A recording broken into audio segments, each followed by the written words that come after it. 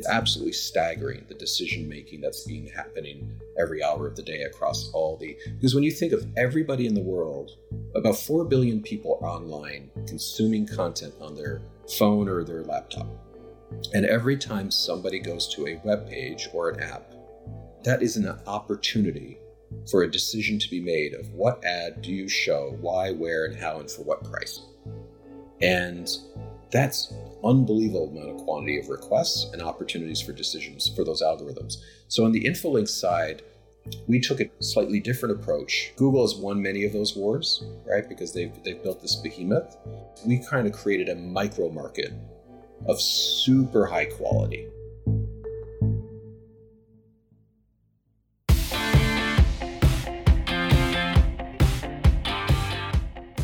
This is Dare to Disrupt, a podcast about Penn State alumni who are innovators, entrepreneurs, and leaders, and the stories behind their success. I'm your host, Ryan Newman, and on the show today is Bob Regular. Bob is a serial technology and media entrepreneur with 25 years of experience in digital media and marketing.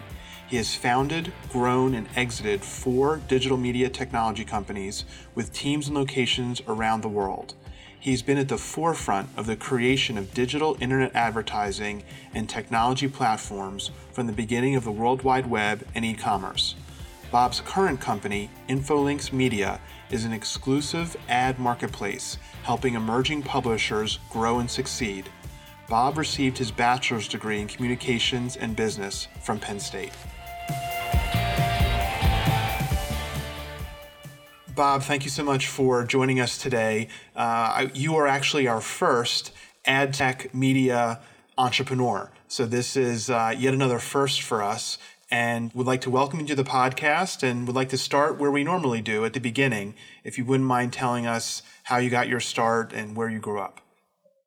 Sure. So I grew up in a very unique, wonderful place called Newfoundland, which is a province in Canada in the far northeast coast. It's a very special place. It's a small, only 500,000 people live on a pretty large, we call it the Rock. Wonderful people with kind hearts, and it's one of those upbringings that you sort of dream of. You make great friends and they stick for life. And it's just a very authentic place. And so I grew up here and I went to university here for a period of time called Memorial University, which is a fairly decent sized place, like 18,000 students. And so, for the most part, Newfoundland in many ways shaped me, but I was fortunate enough when I was young to travel quite a bit with my parents. They took us to different places and really opened my eyes to a big world and lots of amazing places out there. And I was really anxious as a kid to leave and to see new things. Newfoundland, as amazing as it is, and great scenery and wonderful people, it's a small place and it's a bit remote. And so I was really excited to sort of go out, right, and explore and try new things and be entrepreneurial. I had a lot of ambitions and drive, so I was very, very excited to just explore when I got out of university.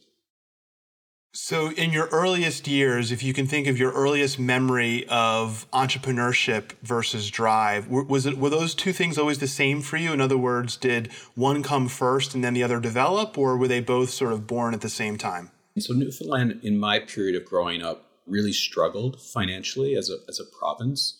So, my high school years and university years was surrounded by a province really struggling because it was built on the fishery, and the fishery had been collapsing. In fact, the government had put a moratorium on the fishery. So for many years, I was sort of surrounded by news and information and friends that really, really struggled, like a sense of how do you survive in essentially an economy that was collapsing and become something? And it creates an urgency in you, right? It creates a survival instinct of how do you be successful? How can you protect yourself from these vulnerabilities? And I think that in many ways, that was a big part of shaping me, the environment. My dad and mom were always very entrepreneurial. My dad was an attorney and he went to law school when I was in my teenage years.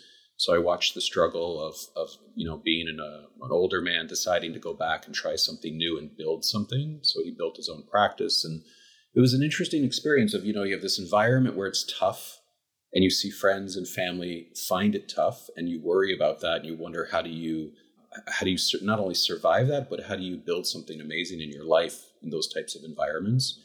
So it was very shaping, and I really felt I needed to leave. I needed a different landscape at the time because of those struggles to be entrepreneurial. And I was very passionate about media.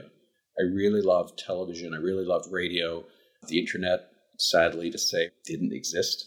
Or maybe it was in the research world, but it wasn't, in 1990 and 93, it wasn't a big deal. And so I was excited by basically broadcast media, radio, television, creating, producing, much like what we're doing here. I used to interview and love to do that. And I had a position with a local radio station. I had a position with a local television station. And I got to do that. And it was an incredibly fun experience. It gave me this enthusiasm to create. I think I'm a closet journalist. I love to interview people. I love to be with people and talk and learn about their culture and who they are. It was always very exciting for me. Fantastic. And so you leave Newfoundland and then you find your way somehow to the U.S. and somehow to Penn State. Can you share that journey? Sure. So I desperately wanted to get to the U.S. A lot of my peers, their path through the next step was to go to Toronto, which is the largest city in Canada. I really wanted to go to the U.S. I sort of saw it as a bigger playing ground, a more exciting playing ground. I had spent some time there as a kid, and it just looked to me to be just an amazing place to experience life and build. The possibilities seemed wild. And especially when you think about media, New York and LA, and it just seemed like the thing to do. So I contacted my relatives, my aunt and uncle who lived in Pennsylvania, and I said, would you consider letting me stay with you? Would you be so kind that basically, a Hail Mary, because, we didn't have a lot of money and it wasn't an easy journey. And they were wonderful. And they said, we would love to have you.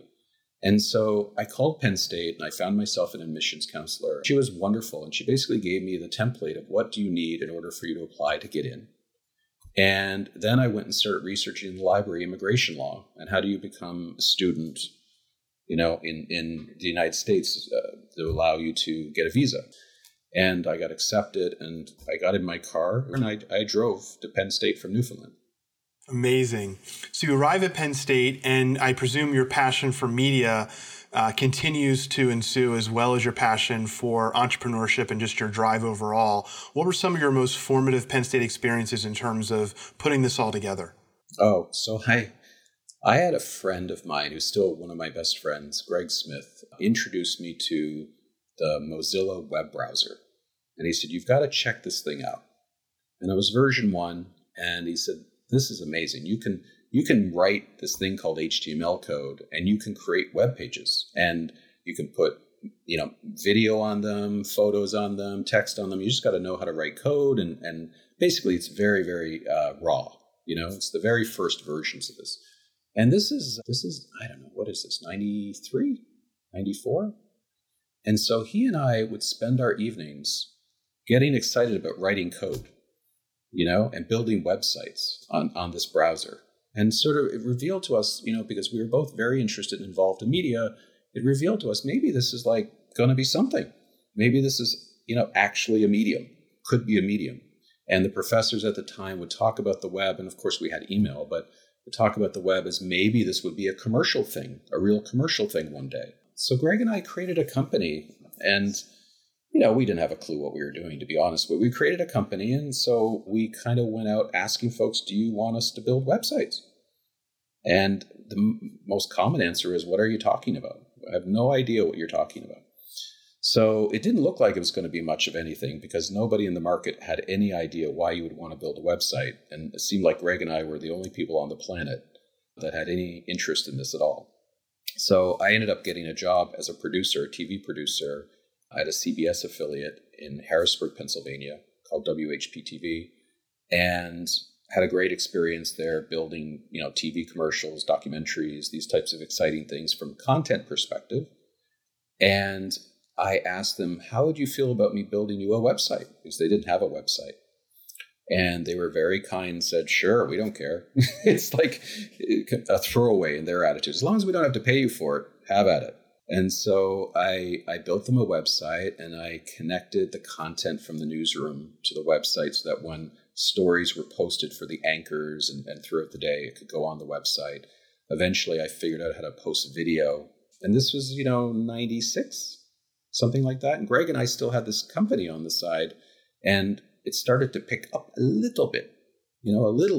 96 people were a little bit more aware. So we created this website, and I fostered a deal with the general manager. He was very, very kind to allow it to happen, which is I said, I'll build a website. Would you mind, promoting my company that I built the website? And he sort of dismissed it. Sure, I don't mind. And then I went across the street a year later to the NBC affiliate and said, would you like a website? And they said, we would love a website. And I said, would you mind giving me a TV commercial in every newscast promoting my company in return? And they said, sure. Because, being on the inside, you recognize not all the ad space is ever sold. And so I made a TV commercial and I gave it to them. And then the anchors at the end of every broadcast would say, such and such our website brought to you by my company. That is incredible. Talk about talking your way into a commercial. Yeah, pretty much. It was one of those moments where, no one saw a lot of value in this, right? And I was hoping there would be value in this. And so the company really started to take off. And eventually I left that job after 3 years because the company made more sense. And I ended up fusing the company into a much larger entity called AMP, which was a large computer technology company that makes connectors based in central Pennsylvania. And I was miserable because I had this really sort of thriving entity that was building websites for exciting new entrepreneurial companies, large companies. And AMP was powered by IBM and building e-commerce solutions from IBM. And, the process was slow and sludgy. And I was sort of full of excitement and vinegar, right? And they were very slow. And so it wasn't working out for me. And I wasn't enjoying it.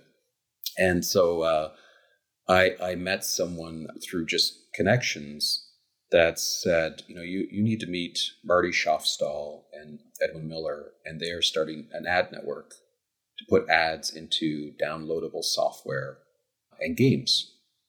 And so I met them, and this is, I think, 97, and they were essentially saying, we think ads are the next best thing.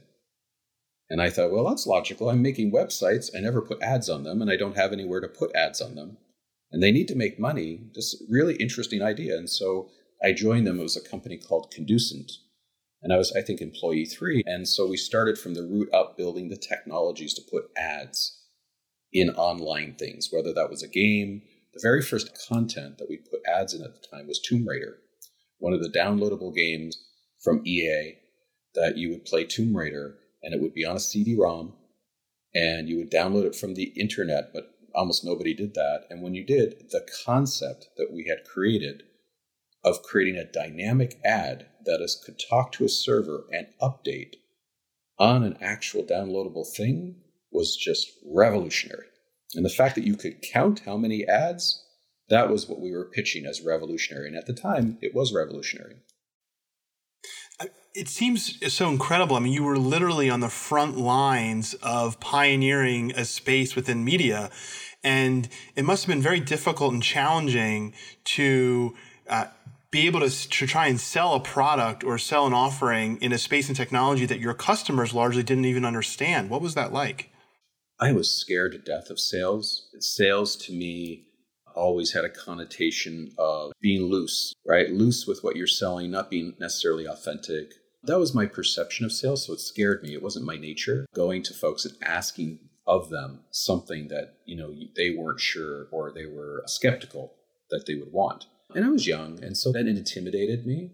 But I was so passionate and so excited by this concept of being able to beyond what I perceived at the time as a revolution, a very innovative thing that was going to be something. I didn't know how big it was going to be. It just felt like this was like the next television or the next radio or the next printing press. It just felt like it. And Greg and I would be up till, 1 o'clock in the morning, super excited to build because we believed. And so going to folks and saying, we really think this would be a good thing for you, having a website that does whatever. Like I built lots of e-commerce sites and content sites and news sites. And evangelizing that wasn't selling. And I sort of learned early on, if you really believed and you were very passionate and there was value created, that it didn't require you to sell.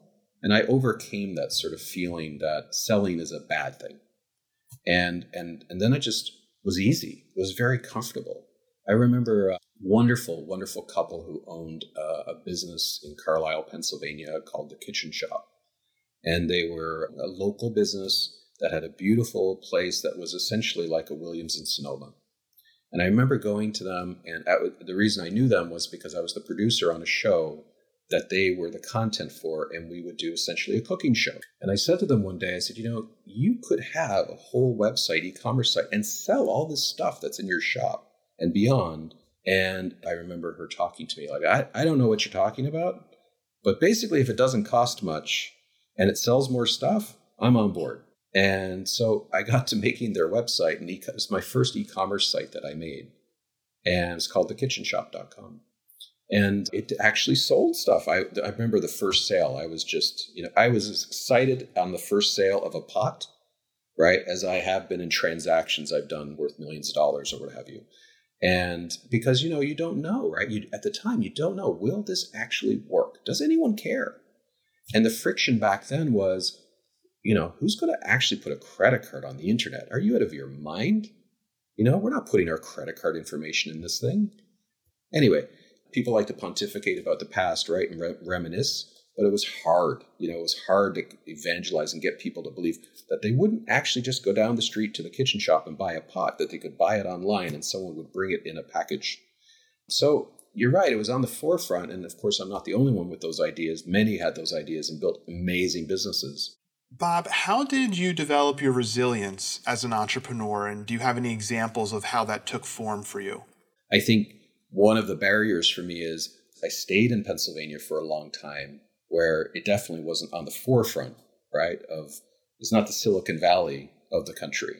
And I spent a lot of time evangelizing to people and trying to move people, right, that were going to come a lot slower. But I think it was incredibly valuable. It really taught me how to position value in building those things. But then I moved to the ad. Conducent brought me to the ad side of it and learning all about the ad side of it. And that journey with Conducent was incredibly valuable for me because we were building something that we also believed in the ad side was going to power the money. And then the .com collapse happened. And, we had raised money and we were actually not burning very much money. It wasn't one of those crazy .com situations. But witnessing your venture capitalists in the broader market basically believe that online advertising was going to go away and not exist and that this all needed to stop was very sobering, extremely sobering. And because you think you're on a revolution and everybody's supporting you and there's all this hysteria and excitement, you think that you're on the pioneer of it and you're on the bandwagon and you're moving in the right direction. And then everybody around you just says, it's all a scam. And I remember the investors saying, we don't believe the ad business is going to exist in the future. And I just sort of like shocked, right? And you know what? It wasn't that they were wrong or that they were right. The broader market thought that maybe they were right. And so I was sort of put out to sell the assets of the business and sort of recover because the investors wanted their money back. And the management of the company was sort of in the wind down mode. And I remember thinking, okay, so I can sell these assets. I can park these assets somewhere more valuable that I can continue to build. And as I went out, I got on the train, went to New York multiple times and met with companies like 24/7 Media and Real Media and names that are known by the sort of the old guard of digital media. All of them were hunkered down in the fetal position, hoping to God that, they were going to be around in a year. And I realized, okay, this is harder than I thought. I ultimately ended up finding a wonderful place to park it, a company called Sidor, which was originally an Israeli company. And the way that we sort of conducted that was they were in the same boat we are, but they had more capital. They had raised more capital and it was still in the books. They had a good balance sheet. And we let go, laid off a ton of people, shut down the pretty office. I went and got, who is my now current wife, who was head of operations at the time. We were just meeting because we were just doing a merger. if you want to call it that. It was sort of a moment of survival, frankly. And said, all right, so we've got to cut costs and we've got to hunker down and we've got to build this into, this tidal wave, this tsunami. So we got a studio apartment in 88 Greenwich, downtown Manhattan, shut down the fancy office on Maiden Lane and got a futon, put it in the office, and I slept there for 3 years. And we rebuilt the business and turned it into a multi-million-dollar digital media business called Iridian that eventually got sold. And in the moment at the dot-com period, you had 9/11. So you're just going through the dot-com collapse. You're a pariah, right? You're in the fetal position. And just to use an example, you couldn't give ads away. We had all this ad space. If you called an advertiser and said, I'll give it to you for free, they didn't think it was worth the administration time to take it. That's how bad the perspective was. And so it was really, really dark, and then 9/11 happens. And it's like, wow. So our office was on 88 Greenwich, which is essentially across the street from the World Trade Centers. And so we had to pick up from that location. Anyway, it was an amazing time of building resilience. I would say I call that sort of my period of resilience, learning just to not give up, not get scared. You can build through anything. Let's talk about Katara Media. What was the basis for the founding of that business and how did that come about? And how did you scale and grow that business to be what it became? Sure. So Katara was a reaction to all that experience with Iridian of going through these tough times and building something. And part of the tough times is you had to raise a lot of money. You had to sort of obviously service investors, manage expectations through a very tough time.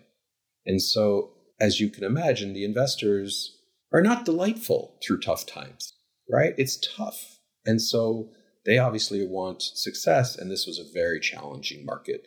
So I think it defined me in a lot of ways. The challenges defined me a little bit of wanting it to be my own, wanting to get away from sort of being a VC-backed, selling the dream, building hope, right? Managing the experience kind of business. And so Katara was really founded by myself and now my current wife. She was still our head of operations, sort of going into a change that was happening into the industry. That was, we were very much, I never like to use words that are sort of self-grandizing, but it was a pioneering time of flipping the industry to an ad exchange model. And there was a company that had started, that we knew the founders really well, and we participated in, called Right Media.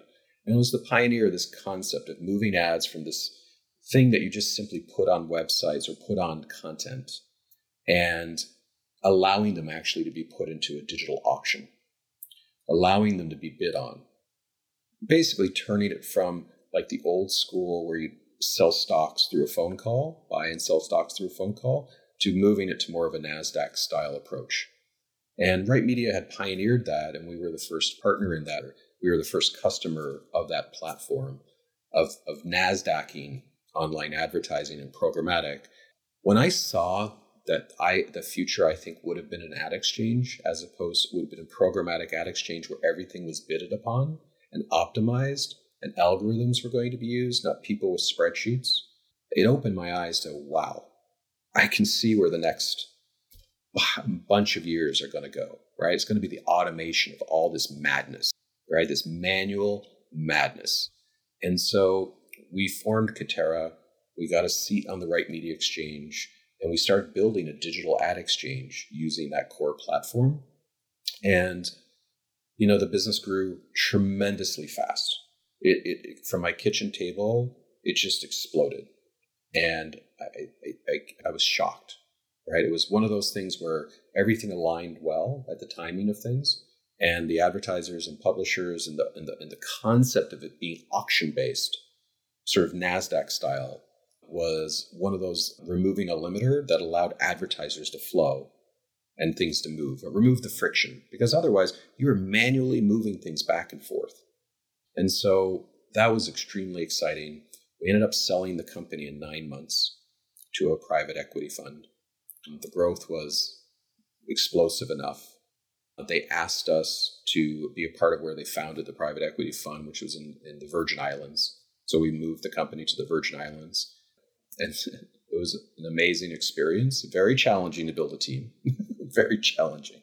You would hire people from the mainland, bring them from New York and LA and what have you, and they'd get island fever in about 6 to 7 months. And just, I remember we had a jet ski outing with the staff about a year in, where we were on one of the islands off the coast of St. Thomas. There's nothing on this island, so we beached the jet skis. It was a sort of a team outing. And everybody sort of led an intervention with me and said, it's been great. We really love it, but we can't stay. Can we go back to New York? And so we picked up the business and we actually decided to move it back to New York, New Jersey area because it was challenging. It was really challenging for them to live and to build a business with teams and talent. Bob, can you highlight what the different rules or learnings are of running a public company versus a private company, both in terms of the opportunity as well as the challenges? So Katera grew very fast. It was very successful, and it was an early pioneer in the programmatic of putting display and video ads on the web. And we had sold it to that private equity. Then it got rolled up to another private equity fund. And eventually I had an opportunity to reverse merge it out into a SPAC before SPACs were cool in 2015. And, I was thirsty for a new adventure, right? I was excited for the idea of how do you do something explosive and interesting with this, right? How do you have this new experience where you can build something and the public markets look really attractive to me? And it turned out to be brutal. It turned out to be so brutal. I learned a lot from all of that, how different running a public company is versus running a private company. First thing is, when you run a private company, you're very cognizant of cost, right? You try to be incredibly efficient with cost. And the first tremendous surprise is how expensive it is to run a public company. Just to have a public company, your accounting costs and your legal costs and your compliance costs, it was surprising to me in the beginning. Wow, there's so much money just to exist. And it was a tough time. The industry was going back into a down cycle. It was a very tough time.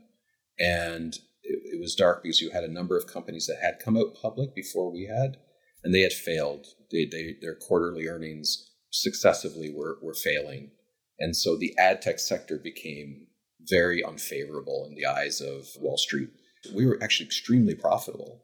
And I would go around to the various investors who would invest in public companies, and they were so sour on ad tech. It was actually really a big downer. Because again, right, I'm back to believing. I'm selling the dream because I believe in the dream of the broader Wall Street market, because the big noise of digital media at the time was how much fraud or digital fraud is in digital media. And so, this big, massive brush was painted, and these quarterly earnings from the various peers were not doing well. And here we were doing well, and we were making good profits, and we were growing, and it really fell on deaf ears. It was a very disappointing moment.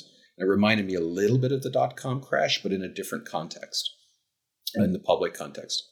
It's amazing to think about how much along your career, outside forces and factors for which you really had no control influence what you were either capable and able to do or incapable of overcoming, both from your experiences trying to sell e-commerce services to small-time companies in Pennsylvania to really, at this stage, having a business that really is integral in what it's doing, but in a space that people are questioning the value. Can you speak to how you work to overcome those challenges? I think I've learned now in retrospect, and at the time I wasn't mature enough to realize it, is so much of this is about timing, right? We had a very good business, but the timing was wrong to be public. The timing was wrong to make that maneuver, even though it was right for me personally and exciting for me personally. And it was sort of broadly speaking a part of the maturity that I wanted to take the next step in building a company that was public. It seemed like an exciting step to take. It was the wrong time. The market was not ready for that and interested in that because of that time, because of other people's struggles. And so you have to be respectful of timing and understand when's the right time to do the right thing. So that whole experience was a great learning experience. And also, I would say the other thing that came out of that was value, understanding, creating value. And value is defined differently for many different people. what a Wall Street investor sees as value is very different than what a VC sees as value. And it's tremendously different than what employees see as value.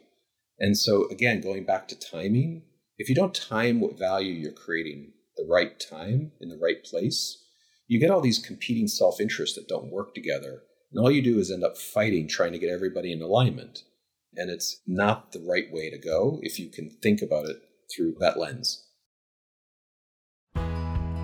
Happy Valley Launchbox, powered by PNC Bank, connects local entrepreneurs to the support, resources, and facilities they need to de-risk and accelerate their ventures. Happy Valley Launchbox is now located on the second floor of the Eric J. Barron Innovation Hub at 123 South Burroughs Street and is open to the public. Come use our free co-working space, apply for our accelerator programs, or acquire free legal and IP advice. Let us help you jumpstart your business idea today. To learn more, visit happyvalley.launchbox.psu.edu.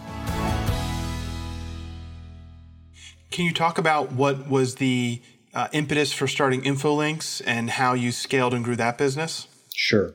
So I had left what you mentioned as Katara Media. We had renamed it Propel Media. And to be honest, I was really burned out of ad tech or digital media. It was a long haul of building companies, selling companies, merging companies, raising money. It was a long haul. And I was tired. I was really tired. I wasn't excited by the space as much anymore. And I really needed a break.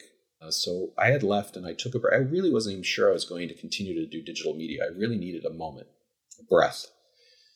And as I took a breath and sort of sat on the bench for a while, I really missed it.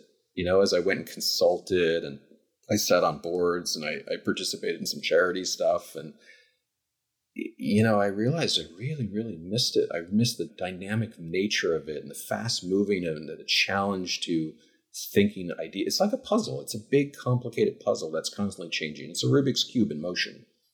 And so I missed it. And as I explored other industries from friends or whatever that brought me in, they felt really boring and slow.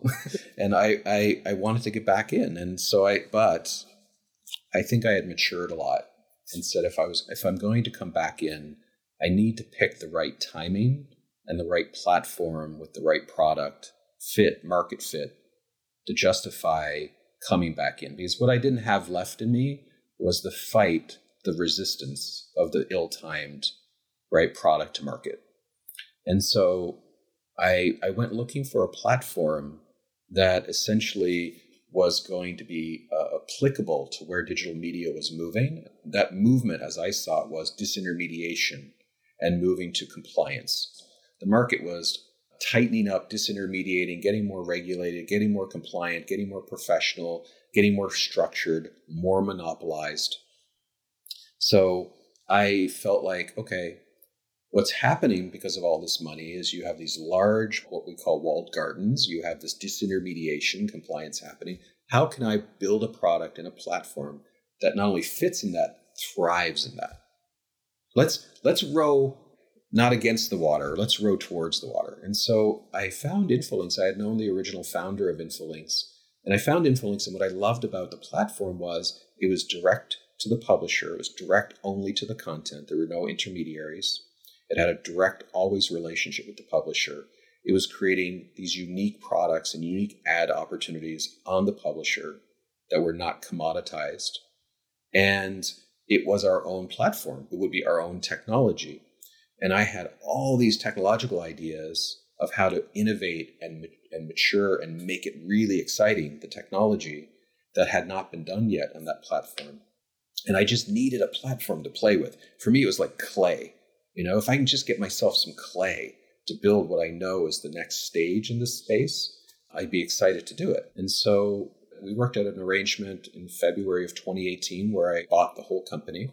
And I brought folks that had been with me for many, many, many years, Fiona Walsh and Peter Cunningham, into the company, as well as sort of a silent partner, my wife, who was head of operations and guide, but at this point, you know, running the ship of our life and children. And so she had decided she's had enough of digital media. She's ready to pivot.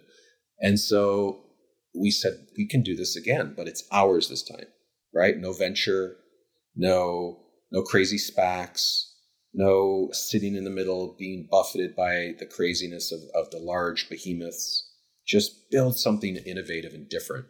So we bought the platform, we closed on it in February of 18, and we've been building ever since, and we've been growing, massive triple digits year over year over year, because the product market fit is extraordinary. The content community is dying for a product that actually benefits them, that actually gives them value, actually they can actually talk to. I mean, when they work with a Google, and I don't mean to disparage Google, because I think it's an amazing company, it's extraordinary, but everything has grown to a point where you're just email notified.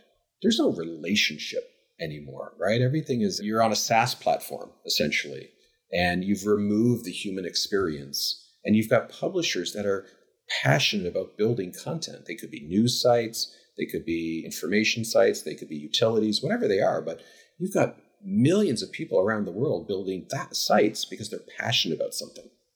And so for us, it was exciting to give them unique ad and media products that made them money and give them a human experience where they're dealing with us personally to do unique things.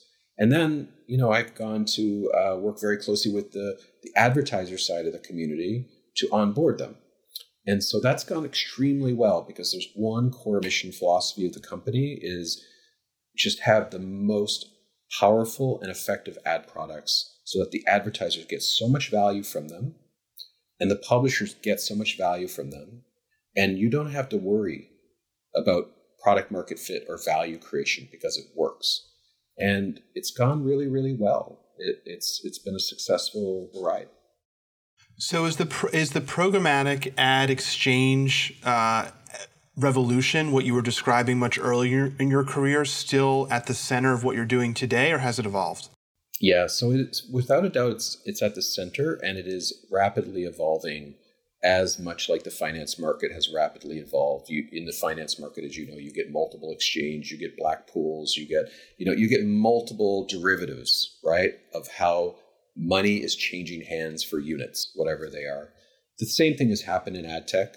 There essentially are the just bigger exchange, and then there's all these micro exchanges, and then there's micro models within the micro exchanges, and it's evolved. We've not gotten to options contracts yet, and we haven't gotten to like funky ETFs or what have you. Maybe it'll eventually get there. But bidding and algorithms are customized today to generate performance based on obscene amounts of valuable data.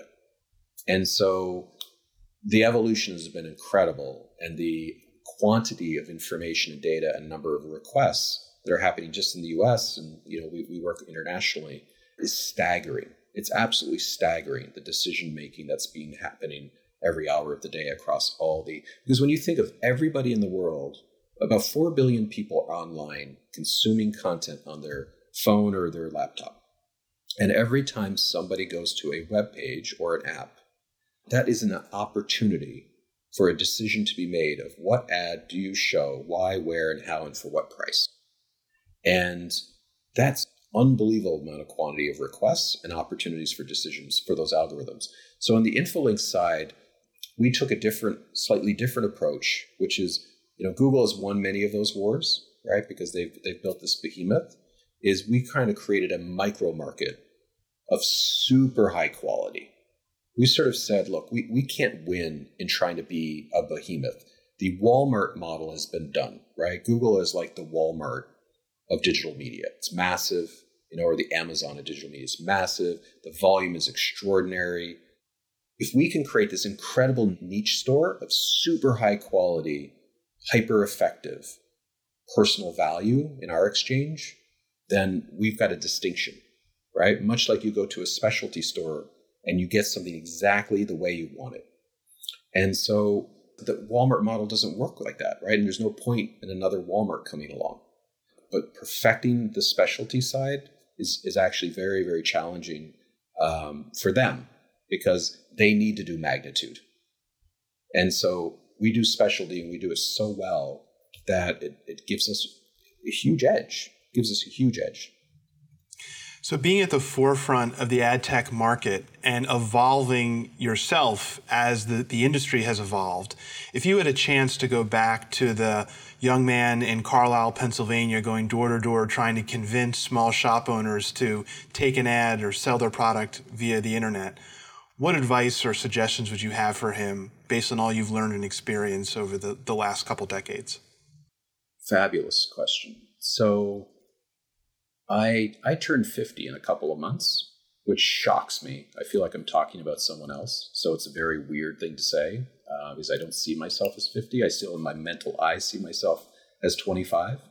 And so I have to remind myself, and I'm told I mentor a few people that are building companies that are just crossing into their 30s. But I see the advice that I give over and over again that comes intuitively to me as they ask me questions. And they're building different types of companies, some in digital media, some in other areas. The common ingredients that I think I've learned and I hear from other of my peers is whether you're that kid in, Harrisburg, Carlisle, Pennsylvania, hammering away or wherever you are, you have to pick something that creates, sounds cliche and I apologize, but it has to create value. It has to create value in a market that wants it at the right time. This concept that's called product market fit, whatever you're building, and you believe in, make sure it has product market fit and you're bringing that product market fit into a market at the right time, or at least within the gradient of the right time. And otherwise, you may have a great idea that's mistimed. You may have a great idea and product that's timed well, but the market is wrong. You may have all this stuff, but the alignment is very important. And the last thing I would say, and most entrepreneurs get this wrong, and I've gotten this wrong, so this is certainly not anything new, but cash is always king.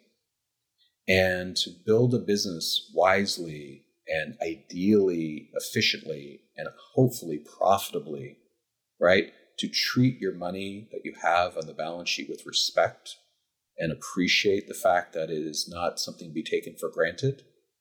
I've seen enough cycles now where it always amazed me is that history continues to repeat itself and people continue to learn the same lessons over and over and over again. And my lesson, of course, was through the dot-com crash and the 2001 9/11 crash, and then the 2008 crash.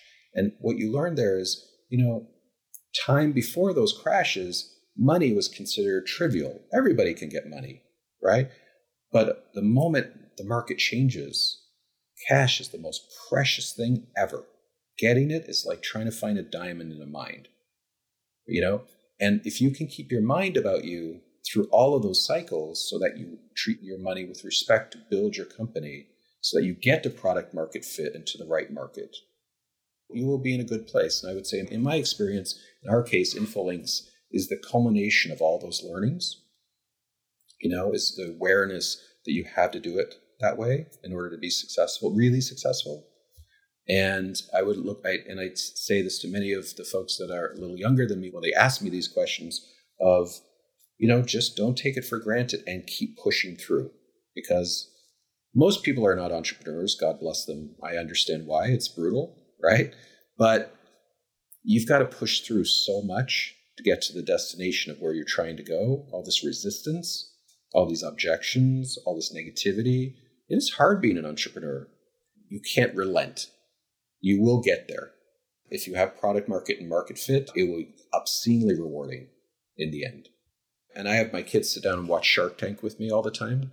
It's so much fun, and it's so wonderful to listen to my 3 little girls ask me questions about why they think something's worth what it's worth, why they didn't do the deal, why they didn't think it's valuable, why, and it releases all these questions, right? What makes a great entrepreneur in a business?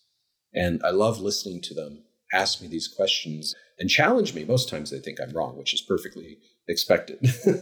They just think I have no idea what I'm talking about, which is great. It's perfectly fine too, because they're going to have to learn too. But anyway, I hope that answered your question. Thank you, Bob. for taking the time today to share your entrepreneurial journey with me. And I'd now like to hand things over to a current Penn State student who's in the midst of his own entrepreneurial journey and is very active within the Penn State entrepreneurial ecosystem. Justin Lusner is a sophomore in Penn State studying corporate innovation and entrepreneurship. He is CEO of YF Visuals, a YouTube creator consulting company offering creators feedback and guidance, as well as in-depth courses to take their content to the next level. Justin, I'll now hand the interview over to you. Hey, Bob. Thank you so much for being here. It's great to hear your story from being at the absolute forefront of digital advertising to what it is today. That being said, when it comes to the progression of online media, how do you envision the recent surge in short-form content affecting social media marketing right now and in the near future? That is a really interesting question to ask. So with the benefit of time, there's one common theme I've heard about content, even going back to the mid-90s, so you'll be amused to hear this, is that people's attention span is getting worse and worse and worse ongoingly year after year after year. In the early 90s, when I was working in television, and the programming that you would put on had to be even more punchy and shorter and more, the word we use today is clickbaity, right? More sensationalized. That story has been going on as long as I've been paying attention. And so if that story has been going on as long as I've been paying attention, it's probably been going on from even before. And so I think today we're almost down into just seconds, right? How many seconds should your content be? How punchy and sensational should it be? And how can you get it into the attention span of people on social, because they have no attention span? And so what's happening is everything, Justin, is being compressed. And I think it's going to continue to be compressed. And as a result, there are actually studies on this, but the attention span mixed with the comprehension of information for people is getting worse and worse and worse because there's just so much. It's like a fire hose, it's like a fire hose. So really comprehending the content is going down. So your quality of content, right? Or it's such a loose word, right? Quality of content. Your ability to capture the attention of someone is getting harder, and only creators that are really talented, that know how to touch the nuance, right, of what matters to people are rising to the top. The barriers to creating content have gone away, as you know, right? Now it's about, are you talented at understanding the nuance of creating a piece of content that can really touch people through the social channels? And that's a talent. That is special. Absolutely. It's interesting to hear that. Since the 90s, the attention span's been going down. And with TikTok now being number one, YouTube adapting shorts, Instagram with reels, everything's less than 60 seconds. Yeah, it's a blur. Everything is a blur. Like, it's really incredible. I remember when TV commercials used to be 30 seconds only. And when they brought them down to 15 seconds as a concept of we need to be shorter and punchier because people don't want to sit around and watch a whole 30-second commercial. And that was ages ago, right? So, a TikTok video that's 5-10 seconds, that's the content, right? Not the ad, that's the content. There's a point of diminishing return, right? If your content is only 3 seconds, there's a point where you can just say, it can't get any shorter. It just has to get better. Absolutely. It's good insight right there. So that segues perfectly into my next question. Where do you envision the three-way relationship between content creators, the social media space, and business in a decade? Yeah. So your generation fascinates me because you're probably one of the most authentic generations. Advertising for you and your generation doesn't work in the previous form where it's packaged and polished. It's polished and packaged advertising where you sell soap or whatever you're trying to sell, right? It just goes over your head. You just dismiss it because it looks manufactured, right? You're a generation that observes and appreciates authenticity. You want things to be real. You measure value and how real is this? And so I think creators of content and distributors on social are really successful, or whether they're doing it for advertisers or whoever they're doing it for, they win if they can find a way to make this thing authentic. The first generation of this, my observation anyway, is let's tell origin stories. You know, all these products that have been telling origin stories now for the better part of, 5-6 years. I'm such and such. And, I saw a really large problem with suitcases. So I decided to design my own suitcase. And I think you're going to love my suitcase too. And they've done that with beds, and they've done that with perfume, and they've done that. And so the origin story of authenticity is sort of the first chapter. I think that's dying down now. It's getting old. And it's going to be interesting to see what the next generation or chapter is of how do you bring authenticity to product solutions that feels real, because some days I sort of think, I hear this origin story on a social ad and think, did you really get that upset about your product that you really needed to go out and build one? Because being an entrepreneur is really tough. And I don't think I would need to build a new suitcase to feel good about it. It's like it loses credibility. So anyway, I don't know if that fully answered your question, but I think there's a next chapter of figuring out how to do things with authenticity so that it resonates with the audience, the younger audience. Absolutely. Yeah. All right. So you've garnered lots of great online advertising experience over your years. So how would you market, say, something like an e-commerce business or even a social media channel such that it stands out above all other in a rather saturated market? Yeah, so I may be completely wrong in this. So please no one hold me accountable if it turns out you try it and it doesn't work out for you. But I think the pendulum can swing back now to testimonial and usability. And what I mean by that is just telling your origin story of why you created something, that's fine. But I think coming back to there's a blizzard of products out there, right? The democratization of product is wild, okay? So bringing back and showing the utility of why the product should exist and I should use it is very important. So just doing the excitement that the product is around is not enough anymore, or that you are the origin of the product because you saw a problem, you created a solution. It's about how does it help me in my life achieve whatever that is. And I don't mean tactical. It could be how does it help me achieve my vanity? It could be how does it help me fix my problem that I'm trying to solve every day? Maybe I need a sharper knife, and your sharper knife, I don't know, was created in the Himalayas from rocks that are really, really sharp. I don't know. Come up with an explanation. But how does it really help my life that's really insanely busy? I'm so distracted that I can't even pay attention to what you're saying right now. And I just need a solution. So tell me how it provides a solution like that, and I will probably pay attention. And then on the social side, I think we've reached a little while ago because of TikTok and others. I think we've reached a place where things need to be shown through visual video and quickly. And so video production's become probably the most important it's ever become in the history of video production.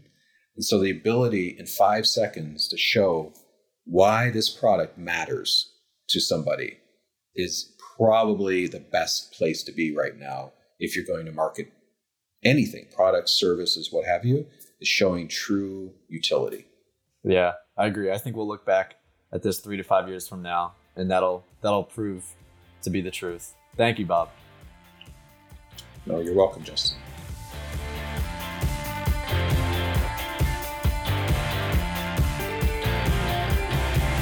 That was Bob Regular, serial entrepreneur and CEO of Infolinks Media.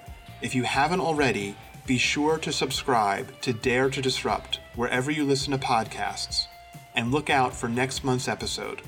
Thanks for listening.